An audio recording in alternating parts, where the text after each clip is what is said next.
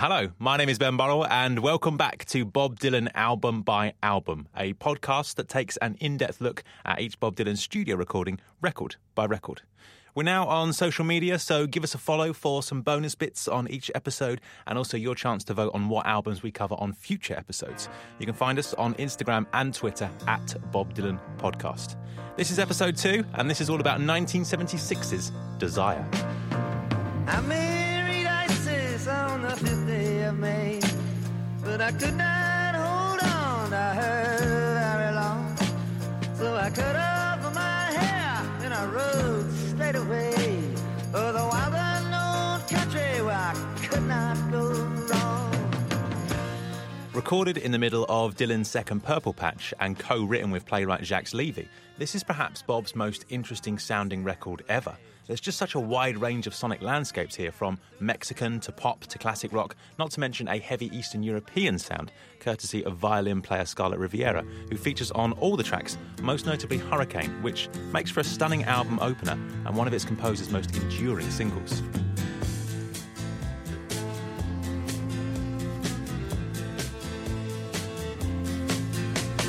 Pistol shots ring out in a barroom night. Enter Betty Valentine from the upper hall. She sees a bartender in a pool of blood. Cries out, my God, they've killed them all. Here comes the story of the hurricane. The man the authorities came to blame for something that he never done. Put in a prison cell, but one time he could have been the champion of the world.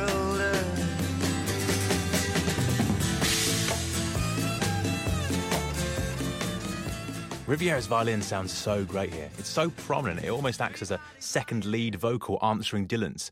That's backed up with these thundering cymbal crashes, booming drum fills and guitars that sound like they're being sawn in half as they're played.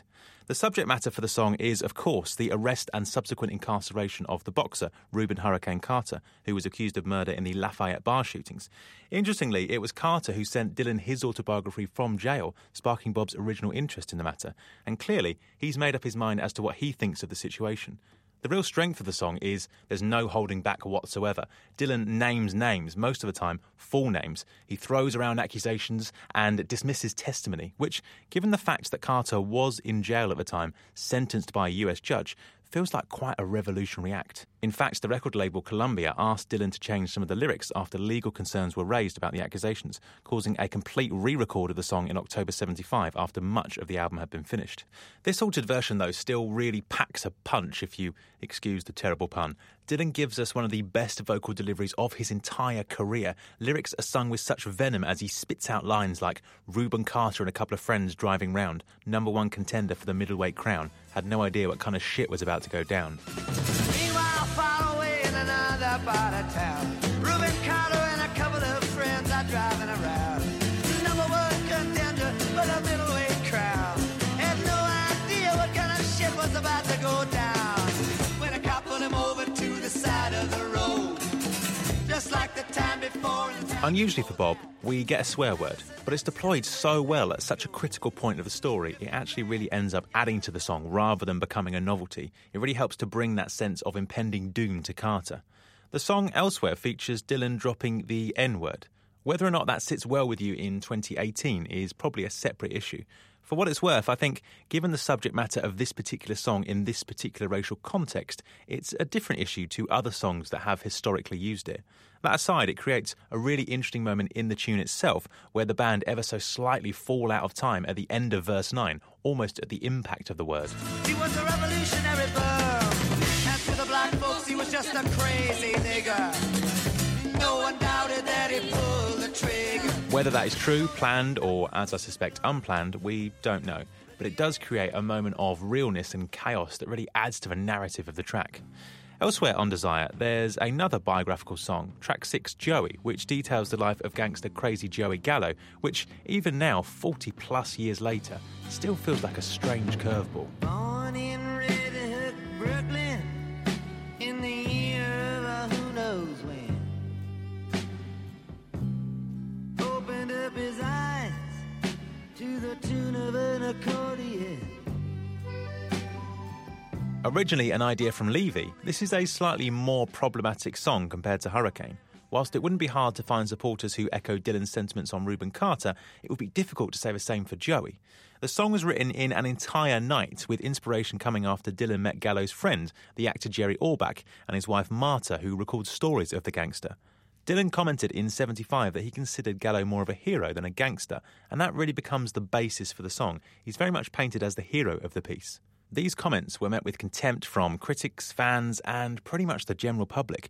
This is all due to Gallo's well-documented violent past, which is obviously an issue, but there's a reason I feel this glorification is present within the context of this album. For me, Desire is a record of outlaws, fugitives, travellers, and the mysterious. Take track 2, Isis, for example. We hear from a recently married vagabond on a quest for treasure for his new wife. And elsewhere in Romance in Durango, a fugitive and his lover are on the run, and we also get a name check for Pancho Villa, a Mexican revolutionary. Through the eyes or filter of Desire, with these songs narrated by these vagabonds, Joey would be a hero and not a villain. Away from the subject matter, musically, the track is a good example of that wide-ranging sonic landscape I mentioned earlier. We hear sounds not commonly associated with Bob's records. There's a really nice tremolo guitar sound mixed in with a dreamy accordion, and once again, an abundance of Riviera's violin.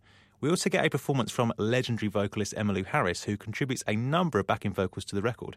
Here, though, she acts as the perfect foil for Dylan, adding a haunting vocal line that really helps to make the song's chorus.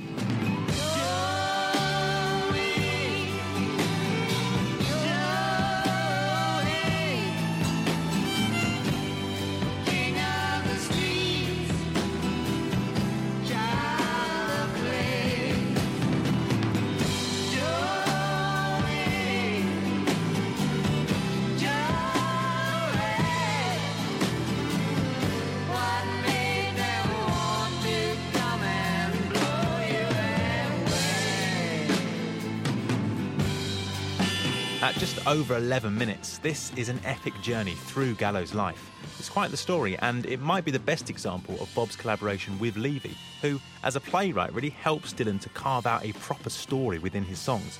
Levy recalls his involvement with Dylan in an interview, stating, "Bob had heard the lyrics I'd written for Chestnut Mare with the Birds, and I think he liked the idea that I could tell a story in a song. Bob isn't really that great at telling a story. He doesn't go from A to B to C to D. He's got a lot of good stuff, but it doesn't usually add up to a story." That almost becomes the secret weapon for this record. Levy really puts structured stories into these songs, particularly Joey with its film-like biopic narrative, and elsewhere too on the disaster tale of track 8, Black Diamond Bay, and the aforementioned Fool's Errand on track 2, Isis. All these vignettes continue that vagabond, mysterious travelling theme I mentioned earlier, but crucially, the instrumentation of the songs also act as the perfect backdrop too. Take track 4, One More Cup of Coffee, for example. It has exotic production that really colours the lyrical story with yet another violin part, some finger cymbals, and lyrics about jewels and seeing the future.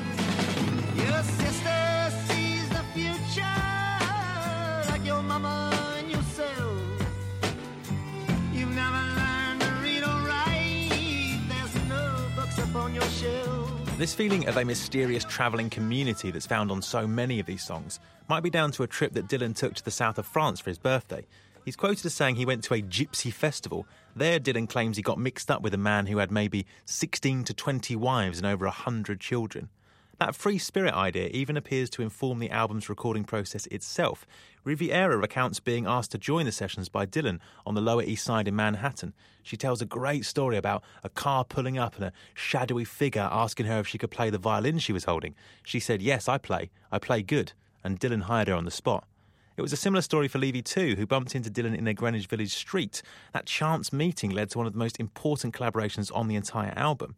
This idea of picking people up and taking them along for the ride was even continued onto the tour either side of the record, the now infamous Rolling Review Tour, which almost becomes the visual representation for these songs.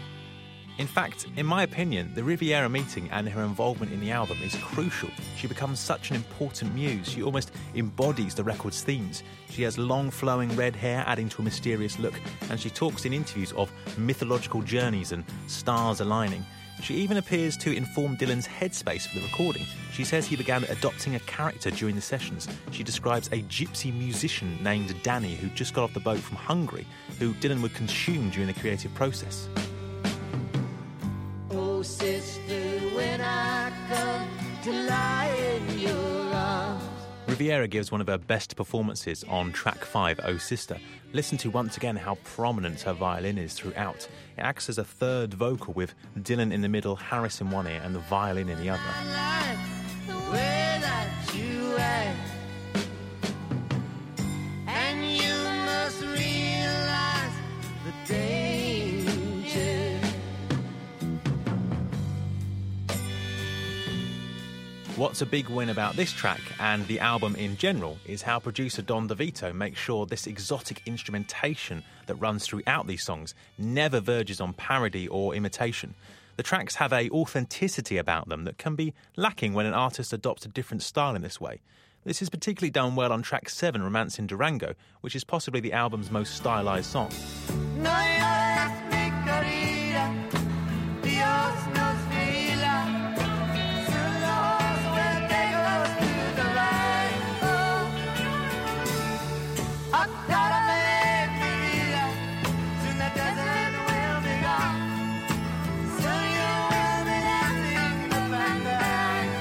This authenticity is captured despite some more than chaotic recording sessions.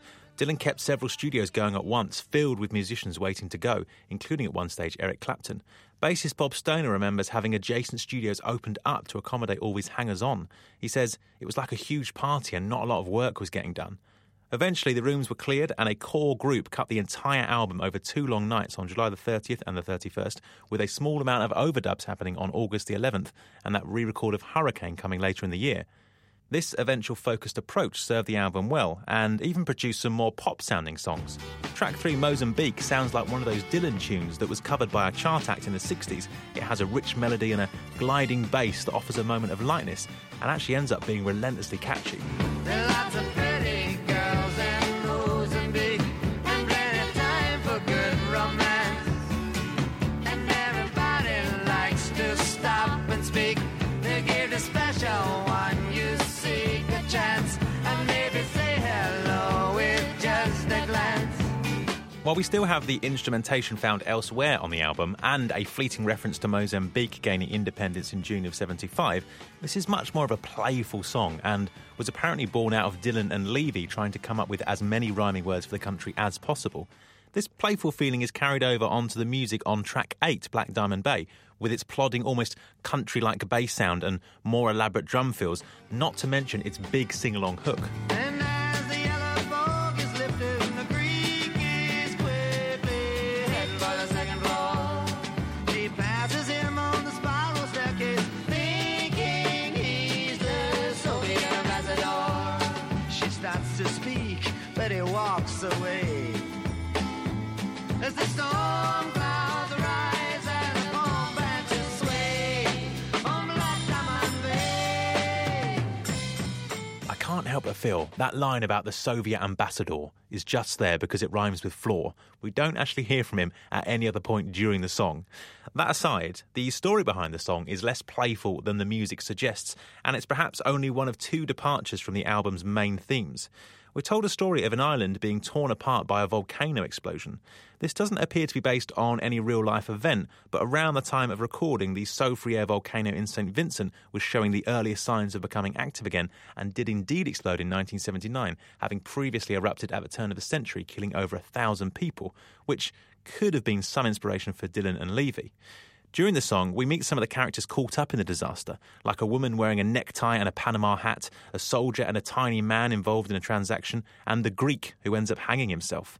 There's some great dramatic moments, particularly when the woman is trying to get into the Greek's room while the disaster is imminent. Dylan sings, "I've got to talk to someone quick," but the Greek said go away, and he kicks the chair to the floor. He hung there from the chandelier. She cried, "Help, there's danger near, please open up the door." Then the volcano erupted and the lava flowed down from the mountain high above. The soldier and the tiny man were crouched in the corner thinking of forbidden love. But the desk clerk said it happens every day as the stars fell down and the fields burned away on Black Diamond Bay. I've got to talk to someone quick, but the Greek said go away to kick the chair to the floor. He hung there from the chandelier. She cried, "Help, there's danger near, please open up the door." Then the volcano erupted and the lava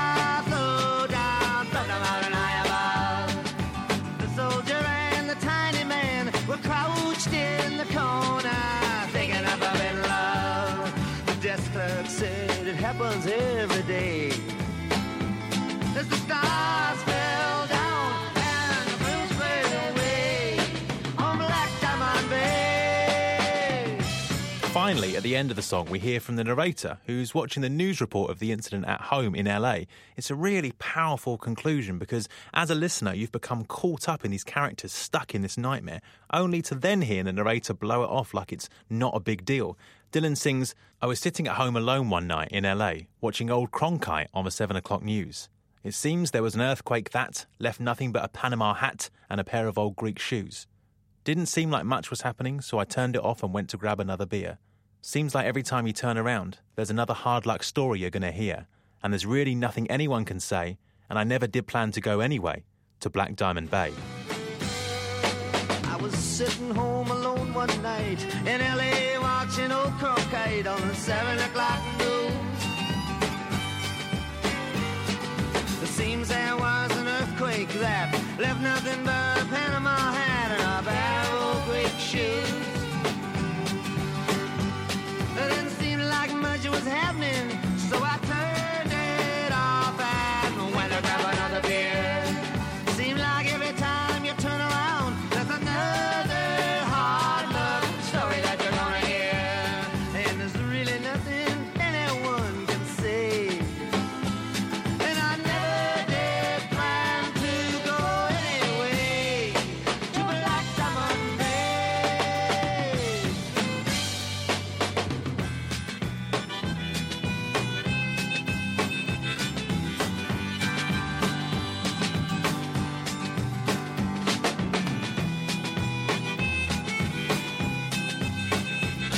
While it's important to note the song has a lot of parallels with Joseph Conrad's novel Victory, which could have offered some inspiration, you really feel once again this is Levy in full swing with Dylan, installing that sterner narrative structure that really works well and brings a forceful impact to the song's final verse that otherwise might have lacked a dramatic punchline. While the song is a departure from a lot of others on the album, there's still a very Desire feel to it. There's references to an exotic landscape and travel, and those finger cymbals, heavy violin presence, and Harris's backing vocals that all dominate the song. That's something we also get on album closer Sarah. This is the only overtly autobiographical moment from Dylan on the entire record. In fact, possibly his most autobiographical moment ever. He told us many times that his previous album, Blood on the Tracks, wasn't about his breakup with his wife Sarah, which may or may not be true. But here, he's left us in no doubt. Sarah, Sarah, whatever made you want to change your mind? Sarah, Sarah, so easy to look at, so hard to define. That lyric of being so easy to look at and so hard to define is almost achingly personal. In fact, the whole song is almost achingly personal. We get a glimpse of family holidays with their children playing on the beach, and even a reference to Dylan writing Sad-Eyed Lady of the Lowlands for Sarah. Before, in the final verse, we hear lines about that beach now being deserted and that kind of dream almost being over. Now the beach is deserted, except for some kelp and a piece of an old ship that lies on the shore. You always responded when I needed your help. You gave me a map and a key to your door. Sarah, Sarah, glamorous nymph with an arrow and bow. Sarah, Sarah, don't ever leave me, don't ever go. It's classic Dylan to front everyone out and write a song so incredibly personal after all the talk given the content of Blood on the Tracks. It's almost like he's putting no doubt as to what the subject matter is to avoid any scrutiny. This makes for a really powerful song that neither wallows in self-pity or gets caught up in finger-pointing. It just paints the picture of a marriage coming to an end, which becomes even more vivid when we hear that Dylan performed the track to Sarah over talkback during the recording sessions. Despite being a good song, it does feel like a slight anomaly to end the album on. It doesn't stop Desire being a journey full of twists and turns, mystery, intrigue, and the exotic. Bob finished a successful period with a fascinating, encapsulating record. He managed to walk the line of pleasing his fan base with signature Dylan songs whilst also doing something new at the same time. In many ways, it was the perfect record for this point of his career, and today can be viewed as one of his best. thank you for listening to me talk about this weird yet wonderful album. And also thanks for your comments on episode 1, Oh Mercy, more than appreciated. If you haven't done so already, please give us a review on iTunes. Also give us a rating, 5 stars or 4 stars would be good. No need to go any lower than that whatsoever. As I mentioned at the start of the episode, we are now on social media, so please let me know your thoughts on Desire and the issues that were raised in this podcast. And also, we're going to put up a vote very shortly as to what album we cover in episode 3. You can find us on Twitter and Instagram at Bob Dylan Podcast, and episode 3 will be out next week. Until then, goodbye, and thank you once again for listening.